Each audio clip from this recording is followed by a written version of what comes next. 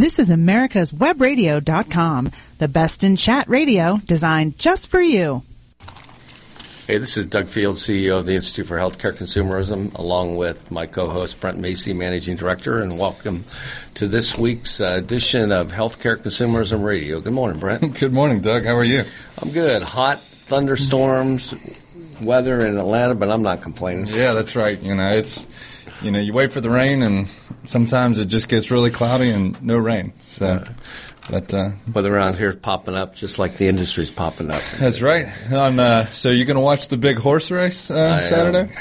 That's pretty exciting stuff. Not to take away from healthcare, but pretty exciting stuff. Not first time in 36 years, and it's kind of fun to see the non-blue bloods kind of leading the pack. Right, that's right. And I was watching the basketball game in San Antonio. Talk about hot. They didn't have the air conditioning on in the Coliseum, and so saw LeBron go out with cramping and. Interesting. So I don't think there's a conspiracy theory there or anything, but hope they get that fixed. So, well, I'm off to Seattle next week, going out to AHIP in Seattle, see what's happening at the epicenter of health plans. Yeah, that's right. What getting a lot of the emails from those guys, and health plans part of our audience, and love to see what those guys are doing. I think they're moving and shaking. It's an audience that we're looking to continue to build. So. Yep. Can't wait to hear the feedback. Well, there's just a lot of innovation going on. We see it at our event in May. We see it every day kind of come across our desk and be published out across our platforms, have it here on our radio programs. We're going to talk about wearables today on one of our segments, and we're going to take a deep, continued dive into exchanges on this program. And, I think the summation of all that is just a lot of good innovation taking place out in the marketplace right now. Right, and I think, employers were the first ones to move because we always talk about employers were the first ones to move just because they had the pain points. They needed to move first. They had the cost rising. Brokers, consultants were moving, because they were trying to figure out where the market was going. Now you got health plans, financial institutions, third-party administrators, all not necessarily trying to play catch-up, but really were the last ones to really move in some instances, and so they're moving pretty quick. Yep. I think you'll see a lot of that at AHIP coming up next week. I think a lot of that's customer-driven, too, meaning employers and their members, the employees, driving some of that change. Yeah. Yeah, and definitely we just actually released the May-June issue of HealthCare Consumerism Solutions along with HealthCare Exchange Solutions, which is obviously a supplement inside of HealthCare Consumerism Solutions, and it's very relevant to the program we have today. Kind of on the cover, if you visit theihcc.com, you can actually go and read the magazine there online. We do have hard copies that'll be landing on your desk.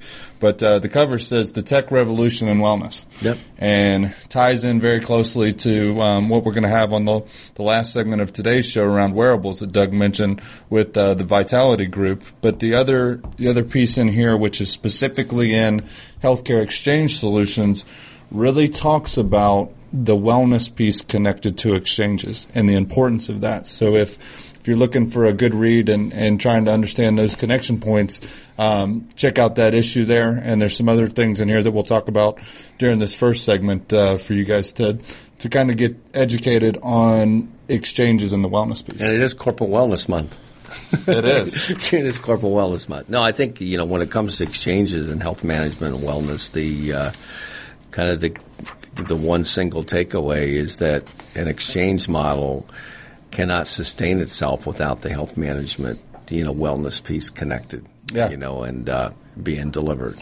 Yeah, that's right. And I think, the first two guests we're going to have on the program today, we'll probably talk to that in some extent. We're going to actually have Mike Smith, who's the director of exchanges for Lockton Benefits Group. He's really going to talk about what are the questions you should be asking when you're really analyzing these exchanges, and obviously he'll make a deeper dive into that. But if you're an employer out there, if you're a broker or a consultant who's trying to figure out where your play is, so Mike's really going to dive into that. And then following Mike is going to be a colleague of his who is Lissa Thompson. She's the senior VP and chief consultant at Lockton Benefits, and she's really going to talk directly to a case study that they have worked with some of their clients, one specific case study, and how that's moving through the process of implementing that exchange. So it's going to be pretty interesting. Very, very, very interesting. I attended a webinar by Castlelight Health this week where the whole theme was engagement. And I know that's a hot button that I'm sure our three guests will talk about today. I mean, that's around wearables. It's around exchanges and getting exchanges to work, getting wellness to work. And I think the single point that was made, in this webinar by an executive from National Business Group on Health is that, all these tools, all these services, all these platforms, nothing works unless you have an engaged population. If employees and their families are not engaged, they're not going to use the tools that are out there. They're not going to use the wearable. They're not going to, be able to have the right exchange experience. So I think a theme's got to run through today's show. We're going to continue to talk about it, on a daily basis across our platforms. But, exchange techniques and dealing with the clutter and getting people educated is real critical to success in this marketplace right now. Yeah, and going back to, the issue that just came out, Jonathan Field, who actually pulls all this together, got a great article with Christopher Condalucci, who is the counsel at Venable LLP. And the title of that article is, Are You Asking the Right Questions? And that's specifically around the exchanges.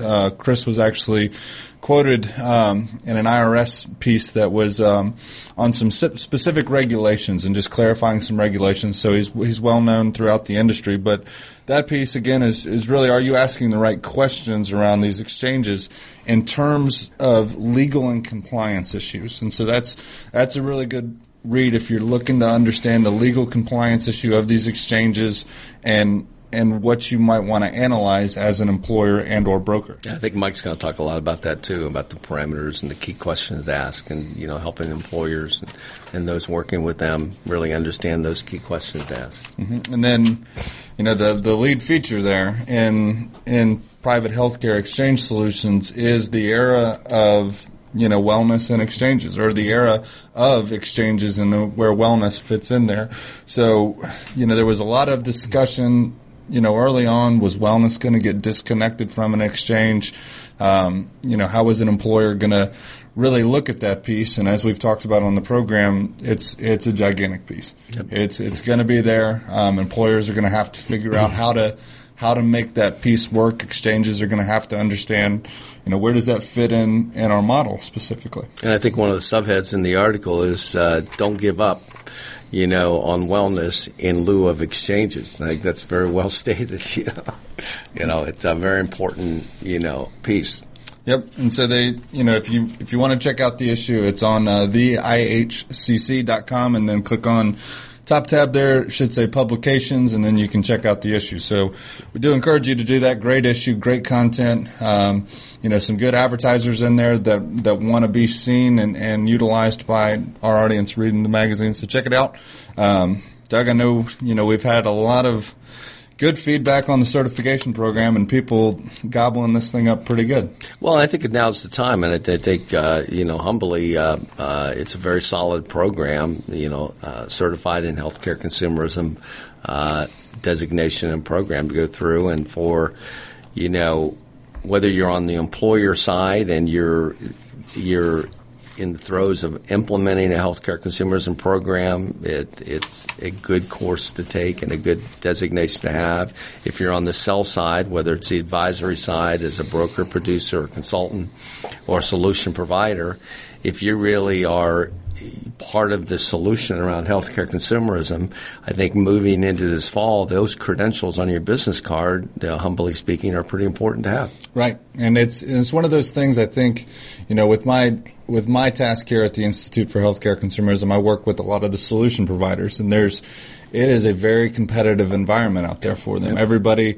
Everybody's trying to understand, employers out there, you're trying to understand all these different solutions, and you want to do business with people that you believe are credible, have staying power in this market, and you want to do business with people who you really believe know that they have the solution that's going to help you with your business. And so when I'm talking with a lot of the solution providers out there, this certification, is no easy test. It's passable, but it's not an easy test to really show the A to Z of healthcare consumerism. Somebody asked me the other day, what can be expected to be learned during this test? Well, what it's really comprised of is everything that you see at our forums, everything that you hear throughout the market. There's questions from experts, but all this information is accessible online. So you can take the test, primarily online, but all the study tools are there for you to take through the website. And I think, just to kind of reaffirm what you said, I mean, the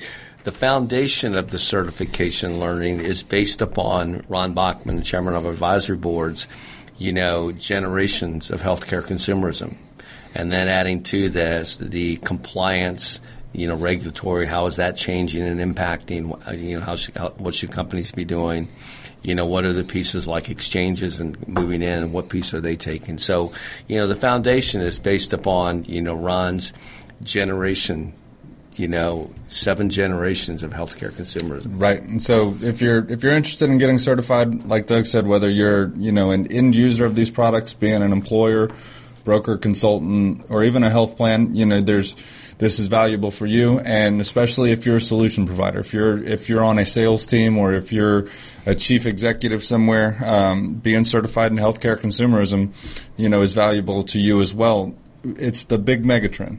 How do they find out about it, Brent? Well, you actually go to the website, theihcc.com, and then click on IHC University. There's a tab there on the homepage, and you can actually navigate from there. If you have any questions, you can reach out to Dusty Rhodes. He's our Director of Education and Certification, and his information is there for you to check out. And what are the ways people can take the class?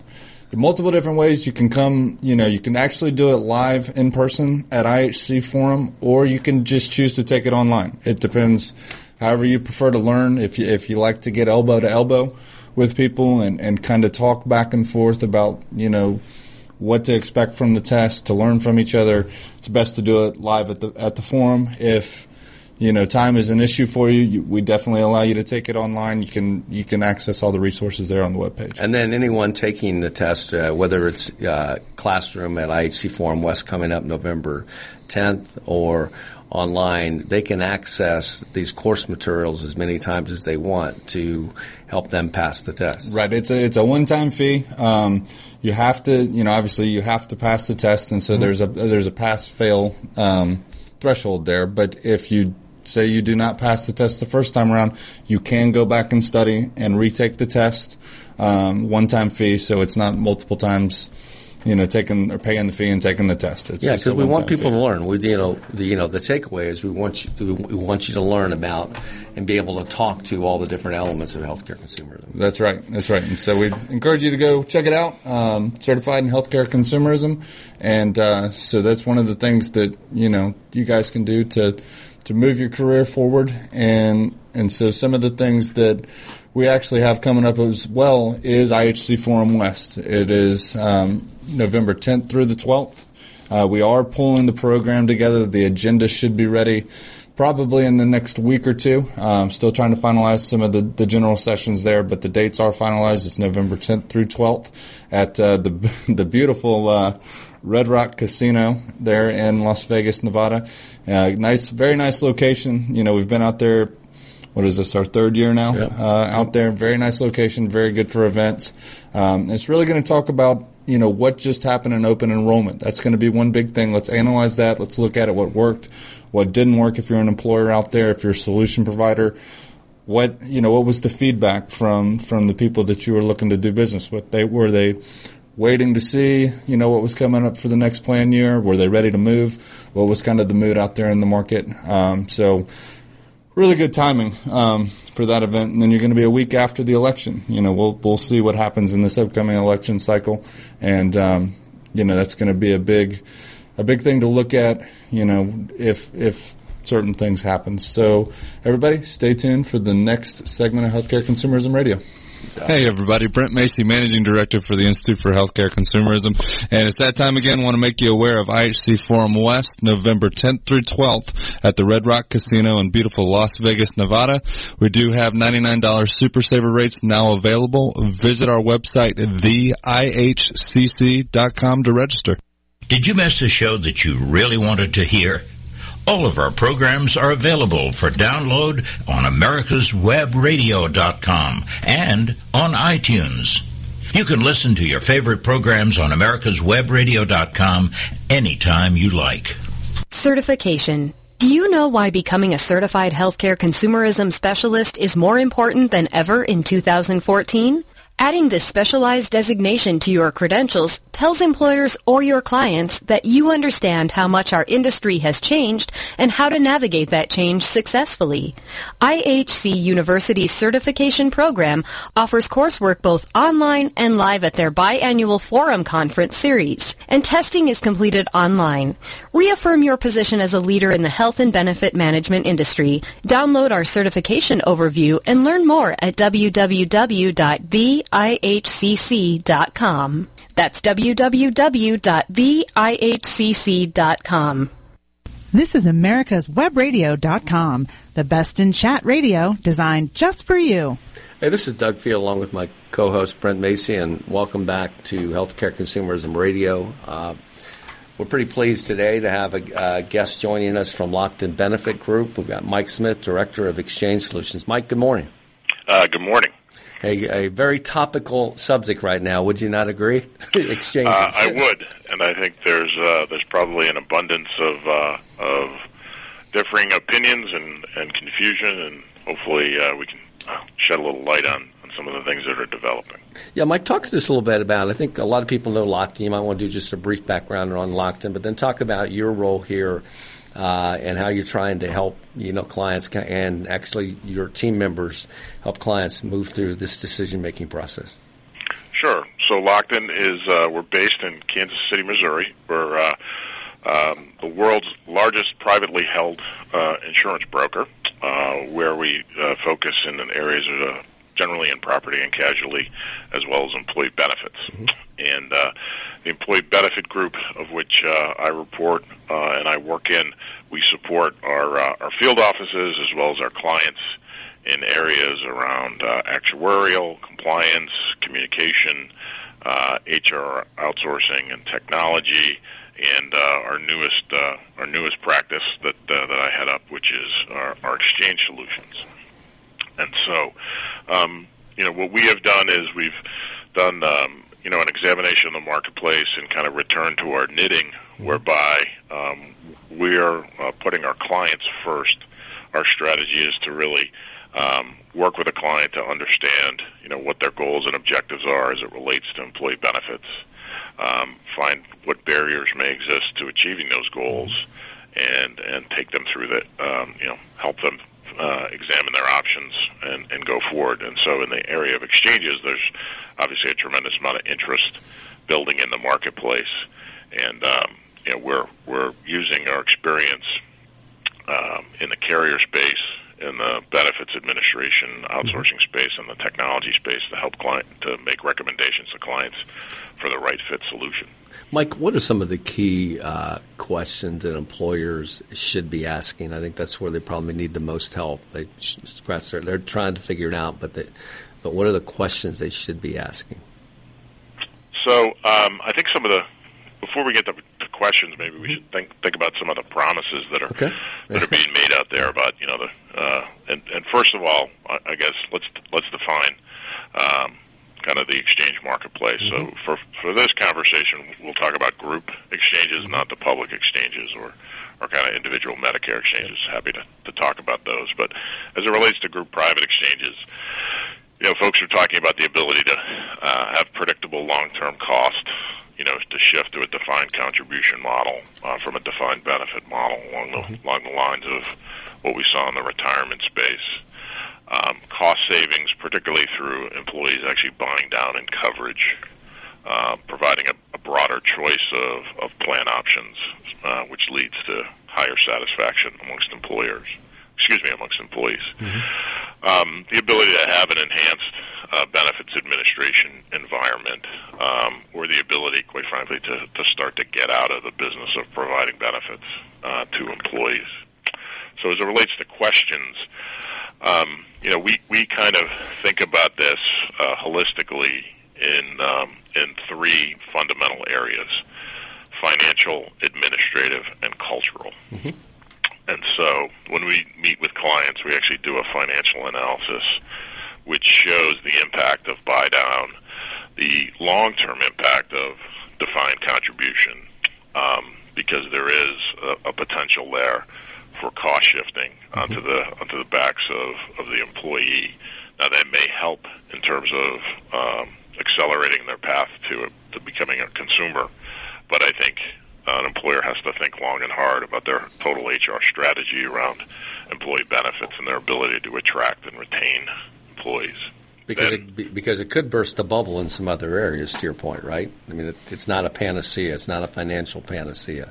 Absolutely. In and of itself, an exchange or a defined contribution will not be the answer. Now, it can, and it will, and it does work for certain clients and in certain areas, but it needs to be done in conjunction with all the other things that employers are doing to promote wellness, to engage with consumers, and ultimately drive down costs.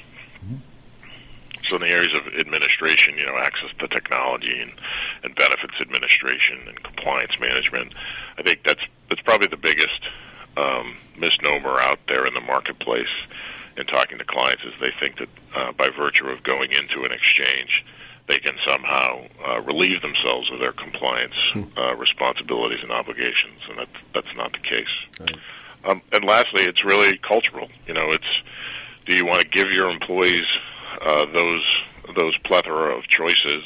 Do you feel that they can handle it? You're transferring some control from a kind of a paternalistic corporate-led decision to one of an employee-led decision, and I think employers are definitely on a weighted spectrum of their willingness or comfort level to kind of move in that direction. Mike, what are going to be, as we look at this fall, what do you think may be some surprises around exchanges? And let me lead that a little bit, because there's this, two thoughts. One is, a lot of employers are looking at it. Then the second follow-up is, well, it only fits for, people with a lot of part-time employees, or et cetera. But what do you think are going to be some of the surprises that the market may see this fall? Well, a lot of exchanges that are being sold in the marketplace today are asking their customers for a multi-year commitment, right? Mm-hmm. Yet the underwriting cycle is still on a 12-month basis. Mm-hmm. So I think the biggest likely surprise would be high renewals. Mm-hmm. And so if you've built your business case on a defined contribution model, for instance, and being able to hold your cost increases to CPI or some lower percentage than certainly medical trend, and your renewal comes in significantly above that's a pretty unpleasant surprise that an employer may face. So that's why all the other things that need to take place will need to continue around wellness management, health management, et cetera, et cetera. So that's probably the likely surprise for some clients. Another surprise, or a kind of a building of momentum, is really not in the group exchange area, but in the individual area. And I think you touched base on it, which are a lot of employers are looking at their traditional non-benefits eligible populations and providing access, to the individual exchange marketplace. I think is definitely generating a lot of interest and demand in the marketplace. Mike, is it important that the right exchange partner be able to help that employer shovel their employees to the right exchange? It's been written even in one of our latest outlooks that success is going to be those exchanges that can shovel the employees to maybe to the Medicare option if they qualify, or maybe to public exchange if a subsidy applies. and or the private exchange. What are your thoughts? Well, I think a good example on that is in the area of COBRA, right? Mm-hmm. So a good exchange should offer access as an alternative to COBRA. COBRA does not go away. Right. Back to my comments about compliance will remain even inside of an exchange. But as somebody goes out on COBRA, they may not be able to afford the 102% of premium that an employer can charge. Likewise, they may not have as many medical conditions that would necessitate or require that they buy COBRA coverage, but they still want, and by virtue of ACA, are required to have coverage. Mm-hmm. So providing access to those individual exchanges as an alternative to COBRA is something that a good exchange should be offering to their customers. Mike, this is Brent, and welcome to the program. One of the things that was talked about early on a couple years ago is that were the brokers really going to have a role in these exchange models that we're rolling out? And obviously we see that they do have a role in these exchange models. What should an employer, what should they expect from their broker / consultant who's working with them on looking at these models? Well, I think what we've done is kind of remained objective, right? Mm-hmm. So it's hard to provide advice and counsel to clients if in fact what you're going to ultimately end up is recommending your own owned and operated product in the exchange space. Mm-hmm. And so that's why a lot of the early kind of exchange models, it's no surprise, came out of those organizations that had large benefits administration businesses. So that's kind of stop number one. What we've been doing is we've taken a neutral approach to areas like HR technology and benefits administration for years, and so we have access to understanding kind of the broader model that an employer would undertake. So the first thing is making sure that the solution that is being offered is one that fits with the client. So we have kind of standard prepackaged solutions, bundled solutions that we can provide access to. And I think you're going to talk to Lissa here in just a few minutes. The majority of our clients are actually looking for us to recommend an exchange solution to them that really is customized to their own particular needs. That makes sense. And Mike, we got about a minute left. Kind of leave the audience with one or two good takeaways on what they really need to look at from your opinion on these exchanges. Well, I think first and foremost is really looking at a multi-year projection, particularly if you're considering defined contribution, and then running some models on assumed levels of increased cost, because at some point, an employer is going to be faced with either downgrading their plans so that and in some models they might actually be underneath minimal essential coverage, and at some point they may hit affordability under ACA, and again assuming that everything inside of ACA stands pat. So I would spend a significant amount of early time really crunching the numbers, as well as on the cultural side to say is expanded plan choice and an efficient administration, is that something that we're really looking to implement inside of our walls? Well, Mike, we really appreciate having you on the program today. Have a great weekend. And to the rest of our audience, stay tuned for the next segment of HealthCare Consumerism Radio. Thank you. Hi, this is Brent Macy, Managing Director for the Institute for HealthCare Consumerism. If you're a solution provider in this marketplace, I'd like to talk to you more about our corporate membership program that will allow you to showcase your solutions in front of our audience who will be making decisions on what they're going to be putting in place surrounding their healthcare benefit packages in 2013 and beyond. Contact me at 770-296-7276 to learn more. With all the back and forth in today's politics, it seems as though the Constitution gets lost in the mix. If you want to brush up on your Constitution, then join Michael Conley every Wednesday from 4 to 5 p.m. for the show Our Constitution on americaswebradio.com. PrivateHealthCareExchanges.com. Have you checked out the only online guide where employers, health plans, brokers, and consultants can navigate private exchange and defined contribution markets? Browse privatehealthcareexchanges.com today. The emergence of private health insurance exchanges represents perhaps the most significant shift in how Americans purchase health benefits in years. As employers move their employee population into private exchanges, this trend is on a growth projection into the 2015 benefit year and beyond, according to research published by Allegis Technologies. Visit privatehealthcareexchanges.com today to browse our national searchable directory and for Healthcare Exchange Solutions magazine and newsletter. Be sure to submit your listing for inclusion in this groundbreaking guide at www.privatehealthcareexchanges.com. That's www.privatehealthcareexchanges.com. This is America'sWebRadio.com, the best in chat radio designed just for you. Hey, everybody. Welcome back to HealthCare Consumerism Radio. This is Brent Macy, Managing Director of the Institute for Healthcare Consumerism, along with CEO and founder of the Institute, Doug Field. Joining us on the program today is one of Mike's colleagues, Lissa Thompson. She's the Senior VP and Chief Consultant at Lockton Benefits. Welcome, Lissa. Good morning, and thank you.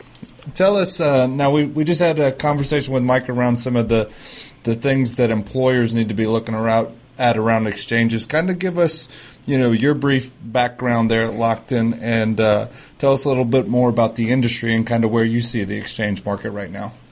Okay, great.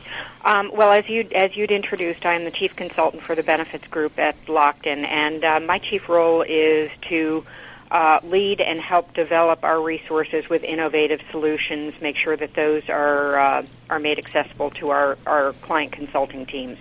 My background actually started out in the math and the actuarial side, but I've been doing consulting for almost 30 years. My view of exchanges as they exist in today's market, and I think that we'll see a lot of development over the next few years, is that exchanges work in certain circumstances, but the most critical items that you need to do is develop the need, develop the issue, develop what you're trying to solve for, and make sure that the solution meets all of those needs. Lissa, this is Doug, and welcome to the program. Thank you. Tell us a little bit about the specific client that you want to talk about today. Who they are, the industry, and kind of some issues that you were trying to help them solve. Great. Okay.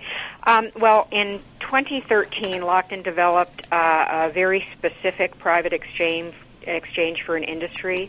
One of our clients, Entertainment Partners, had been a client for some 10 or 11 years, realized that the entertainment industry, of which they are a payroller, they're one of the largest depositors of W-2 information to the United States government. They handle a lot of both union and non-union members from a payrolling perspective in the entertainment industry. Mm-hmm. They realized that the Affordable Care Act, or ACA, was going to have a tremendous impact on the entertainment industry. So to tell you a little bit about why they needed an exchange in the industry and why our client felt that a private exchange would be the optimal solution. If you think of ACA and the requirement that you are required as an employer to cover 95%. Now, of course, that's been pushed to 70% for 1 year. You're required to provide coverage to 95% of your population, and that must be qualified and affordable. And you look at the entertainment industry, and I'll give you an example of a multimedia entertainment client. They might handle theme parks, magazines, and productions. And when I say productions, it could be feature films, it could be documentaries, it could be TV shows, it could be reality shows, it could be all sorts of different kinds of productions. They have different staff needs across their industry. So what they distribute for benefits for a theme park or a magazine is going to be very different than production. In production, you have two kinds of workers, union and non-union. About 75%, give or take, of the market is unionized, of those production workers are unionized. So if you think of the directors and actors, the screen actors, the writers, they all are part of unions, but there is about 25% of the production market that is non-unionized and had never had benefits. So if you think of this multimedia industry, that non-union production workforce in almost all circumstances, will make up more than that 5% that the government allowed you as sort of a buffer from an ACA eligibility perspective. So they had to go through and say, how am I going to provide benefits for this workforce that I've never provided benefits for? And that's pretty much industry-wide, that the non-union workforce had not had benefits. And you also have to consider that this workforce is highly migrant. I will work on one show for 3-4 months, and then I go to another show. And the successful people in the entertainment industry continually work one production after another. So the management of that workforce and the development of whether or not they're eligible for coverage became a problem. And then how do I provide meaningful benefits for these people when they're literally transitioning from multimedia company A to production company B to feature film or reality TV, and we may have people who go among 7 shows, some of which the shows are owned by the same multimedia company. Sometimes there are 7 different ones. So it's a very, very unique issue in this industry. In early 2013, the CEO of our client, Entertainment Partners, contacted us, and they said, what can we do? We recognized that there were some things that we needed to solve for. We needed to provide some workforce management, some eligibility management. We needed to have a platform that was easy to onboard and offboard as production companies started up for a feature film and then closed down for a feature film. It had to be a process that was fairly simple. And we needed to have coverages or product or benefits for the workers that could transition through the lifetime of their year of multiple productions. So we very quickly realized that a marketplace for the industry was the best solution. Provide something so that when you have a production that's given a budget which will include ACA exposure or requirements for benefits, that you have something that you can plug into.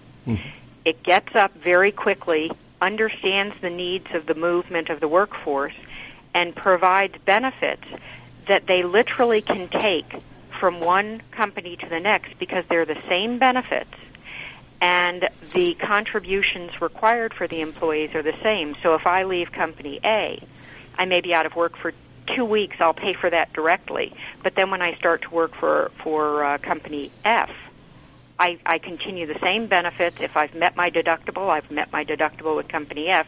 So we have the seamless transition of benefit platform for the entire industry. Well, that makes a lot of sense. Now, did Entertainment Partners offer healthcare benefits before? Or is this a new? No, they did not. They had never been asked by the entertainment industry to provide benefits. It's a tough nut to crack. Yeah. There's a lot of administration, a lot of processes, and a lot of compliance and underwriting that you have to do in the background. So there really had never been a need pre-ACA. But the marketplace, it also gave them this opportunity to execute this model for their clients. It did, and when you think about the industry, this was I'll use the word virgin population. They really had never had benefits, so we really didn't know much about their utilization patterns other than through the demographic risk, which we of course could measure. So having carriers come to the table for this was not. It wasn't a 1, 2, 3. There was a lot of development in that process. That sounds like it. Now, who was your exchange partner in this endeavor? We actually developed the exchange. Okay. Lockton was the principal architect. Mm-hmm. We got a lot of insight from our client Entertainment Partners relative to the needs in the process development, but we hand-selected benefits administration system, decision support, direct pay advocates, call center services, communications. It was all custom developed because it was such a unique need. We did look at already established exchanges, some of the better known exchanges, but once again, it would have been very clunky because you have to have a very facile onboarding, because when you get a green light for a production, you've got to be ready. Now, you can't have a lot of transition. You have to have a process that's built for uploading their eligibility and getting them moving. Now, listen, when you got this up and moving, what was the feedback from one, the employees, but also the associated businesses underneath this group? Great question. Well, had we not had pushback on ACA on July 2nd, 2013, and then again in February, of course, the more that the government changes the rules, the more the perception or the need is deferred. Right. Had we not had the deferral on July 2nd of last year, every one of the entertainment industries would have had to have a solution by January 1, 2014. And we were up and ready, by the way, by January 2014. We were enrolling people last November. But it pushed the need. So right now, we have some big names as clients. I haven't asked for their permission to name them, so I will refrain from doing so. But we have a lot of proposals. The clients that will have to comply in 2015, those who will have an issue with the 70%, and also those companies that realize that to compete now in the industry, they have to offer benefits because the specialty production companies will be offering benefits. So we're going to see a huge uptake in January 2015, barring any additional delays by the government. Now, Lissa, if what kind of advice would you give, an employer out there or an affinity group who's looking to maybe, put this in play, private exchange? Well, I think that private exchanges, especially customized private exchanges, are a very effective tools. You have to understand what it is you're trying to solve for. Is it cost? Is it outsourcing? Do you need flexibility? Do you need multiple funding methods? Do you need multiple carriers? What is it that you're trying to solve for? Is it some sort of a transition period? We're doing private exchange, customized private exchanges right now for a number of private equity companies. We also have a large union that is looking to expand a private exchange for non-union clients. So it depends upon the need. I would look very carefully at the commitment that you wanted to make. Some of the established exchanges may be good solutions, but you have commitments and obligations. You need to look at, carrier commitments, carrier obligations as well. There's a lot to be developed in exchanges over the next few years, and I think that they definitely have a good run and a good opportunity to bring solutions to a lot of employers. I, like Mike, believe that customized exchanges, at least in the initial phases, may be to the better benefit. And one of and we kind of echo that. We actually built privatehealthcareexchanges.com and are updating that with all the different exchanges that roll out. It seems like there's 5 a day that roll out to the marketplace. So it's a fast moving market. So we echo all that you said, and we really appreciate you joining us on the program today, Lissa. Have a great weekend, and to the rest of our audience, stay tuned for HealthCare Consumerism Radio. Thank you very much. Solution providers, are you aware of the Institute for HealthCare Consumerism's multiple marketing platforms? You're invited to get a little closer to IHC with our Solution Provider Membership Marketing Program. Through IHC's exclusive Solution Provider membership, your business gets an all-access pass to engaging your prospects.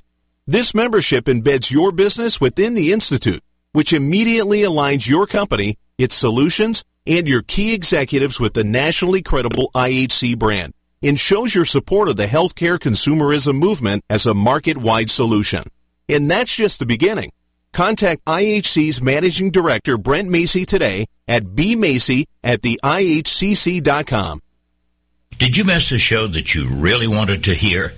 All of our programs are available for download on americaswebradio.com and on iTunes. You can listen to your favorite programs on americaswebradio.com anytime you like. Hey, everybody. Brent Macy, Managing Director for the Institute for HealthCare Consumerism. And it's that time again. I want to make you aware of IHC Forum West, November 10th through 12th at the Red Rock Casino in beautiful Las Vegas, Nevada. We do have $99 Super Saver rates now available. Visit our website, theihcc.com, to register. This is America's Webradio.com, the best in chat radio designed just for you. Hey, this is Doug Field, along with my co-host Brent Macy, and welcome back to the final segment, HealthCare Consumerism Radio, and joining us to talk about really wearables and, does wearables really impact health and productivity in an organization is Dr. Jonathan Dugas, Director of Clinical Development for the Vitality Group out of Chicago. Jonathan, good morning. Good morning. How are you doing today? We're doing great. Great to have you on the program. Appreciate you taking the time. No, it's a pleasure. Thanks for having me. Hey, Doctor, can you give our audience a little bit of background on the Vitality Group? Yeah, absolutely. We're a health promotion program, and we really focus on helping individuals learn more about their health and health risk. And we provide a lot of activities and programs to help them actually improve in the areas that they need work on. And in so doing so and engaging in those healthy activities, we actually then reward them for demonstrating that they're doing those healthy behaviors. Great.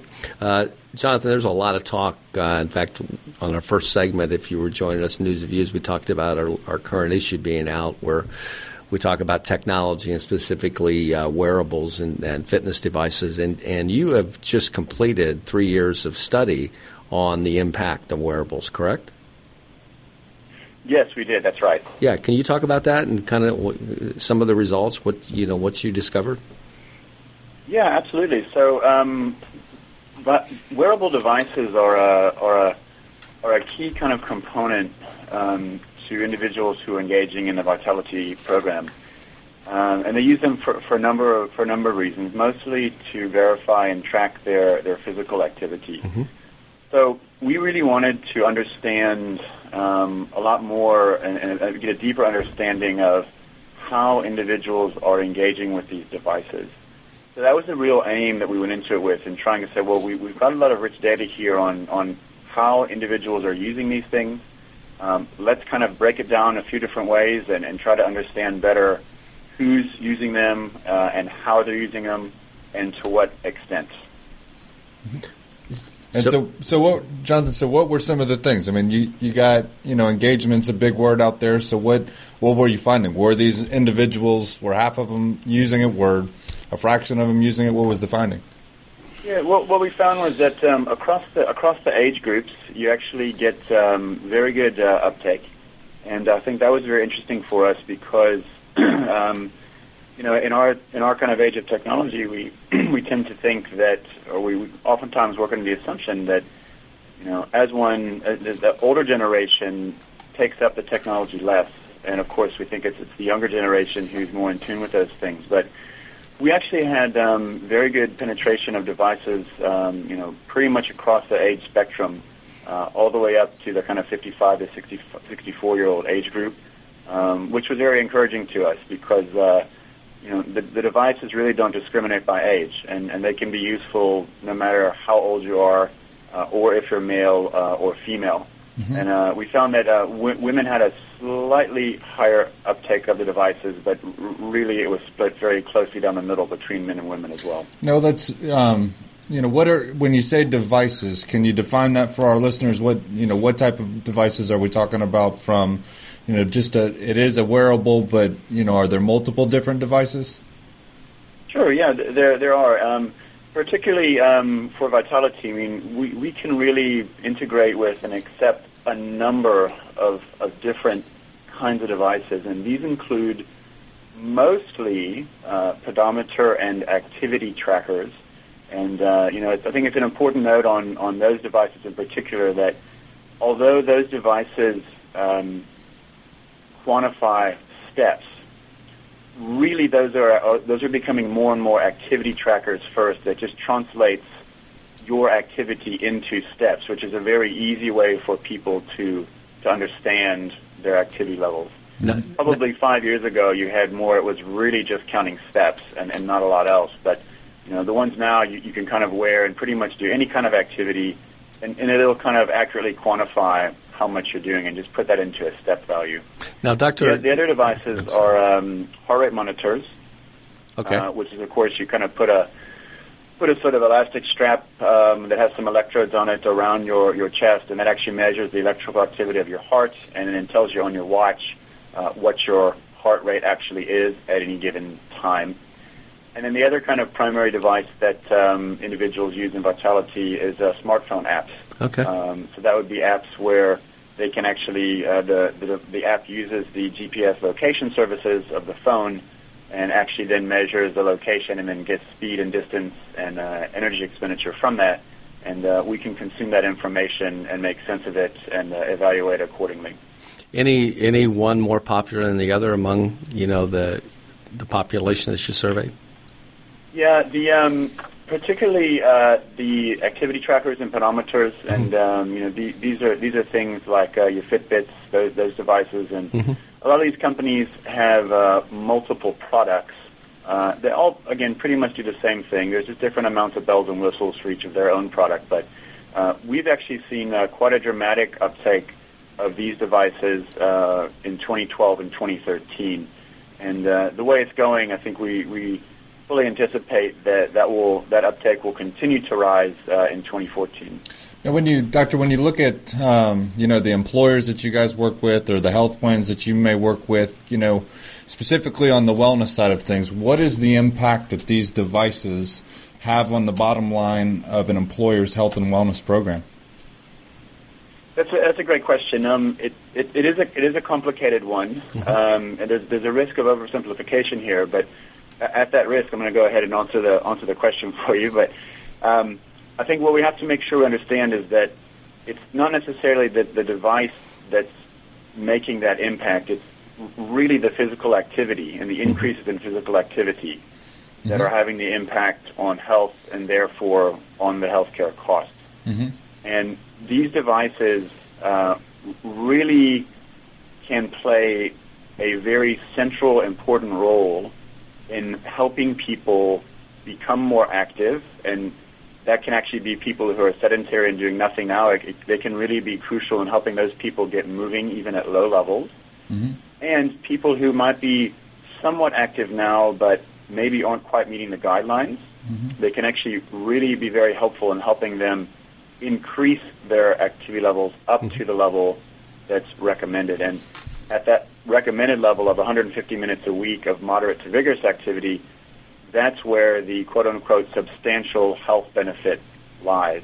So these devices can really be crucial in helping people get to those levels. And once you start getting to that level, that's where you start to see much more broader improvement in health, and that then cascades down to the improvement in the healthcare costs. Now, Jonathan, I'm assuming these are all tied back to incentive programs as well, right? Sorry, can you repeat that, please? Are they tied into incentive programs? In an indirect way, yes. Okay. So, for example, individuals in Vitality can do a lot of activities, online, otherwise things, and they can earn points for doing that. Being active is something they can do to earn points and help kind of be rewarded and improve their status in the Vitality program. So in that way, they are tied to the incentives in that the individual can obviously, if they demonstrate physical activity throughout a program year, then that's going to go a long way towards actually increasing their standing in the program, elevating that. And that is what's oftentimes linked to broader incentives in our clients. Okay. Now, Doctor, you talk about the incentive piece. Are there other ways to get the employee population or the member population engaged? In these type of devices, is there other things that you guys try to do as well? Yeah, specifically, they're not things that we drive directly, but some of our clients will take the initiative themselves, which is great to see. And these are things like choosing to subsidize or give their employees' devices. And obviously, this is a very client-specific initiative. Some clients can afford to do that, some can't. But I think we have to understand there are some barriers to the uptake of these devices. Sometimes that might be cost. Sometimes it might be just a phobia of technology or something like that. But anything that we can do as a health promotion program or as an employer can do to help lower those barriers and get the device in the individual's hands is a good thing. Because I think typically once you get it in someone's hands and they see how easy these things are to use, and actually, quite frankly, how fun they are, then it's kind of fine. You know, as long as they remember to charge it up and replace the battery, right. Then it's kind of A for away, and they use them, and they actually become regular users of those devices. Now, did you, with this study or just with your own personal knowledge, where do you see the device, health device industry moving? You've heard words on Apple, getting into this space with some technology. Where do you kind of see this market from a device standpoint moving? Well, the devices are pretty ubiquitous now.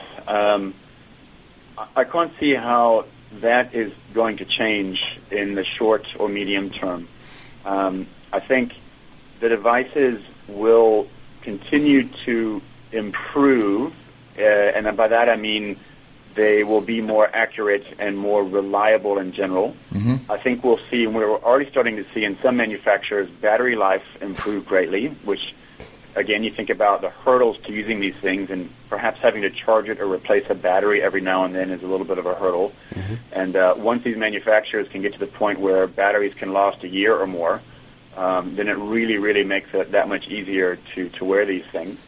They're going to continue to evolve in terms of how easy they are to wear them. There are lots of wristband ones that are coming out now, and I suspect that someplace in one of these manufacturers, they're trying to cook up in a sort of even more convenient way to wear a device that's sort of non-invasive and still very accurate.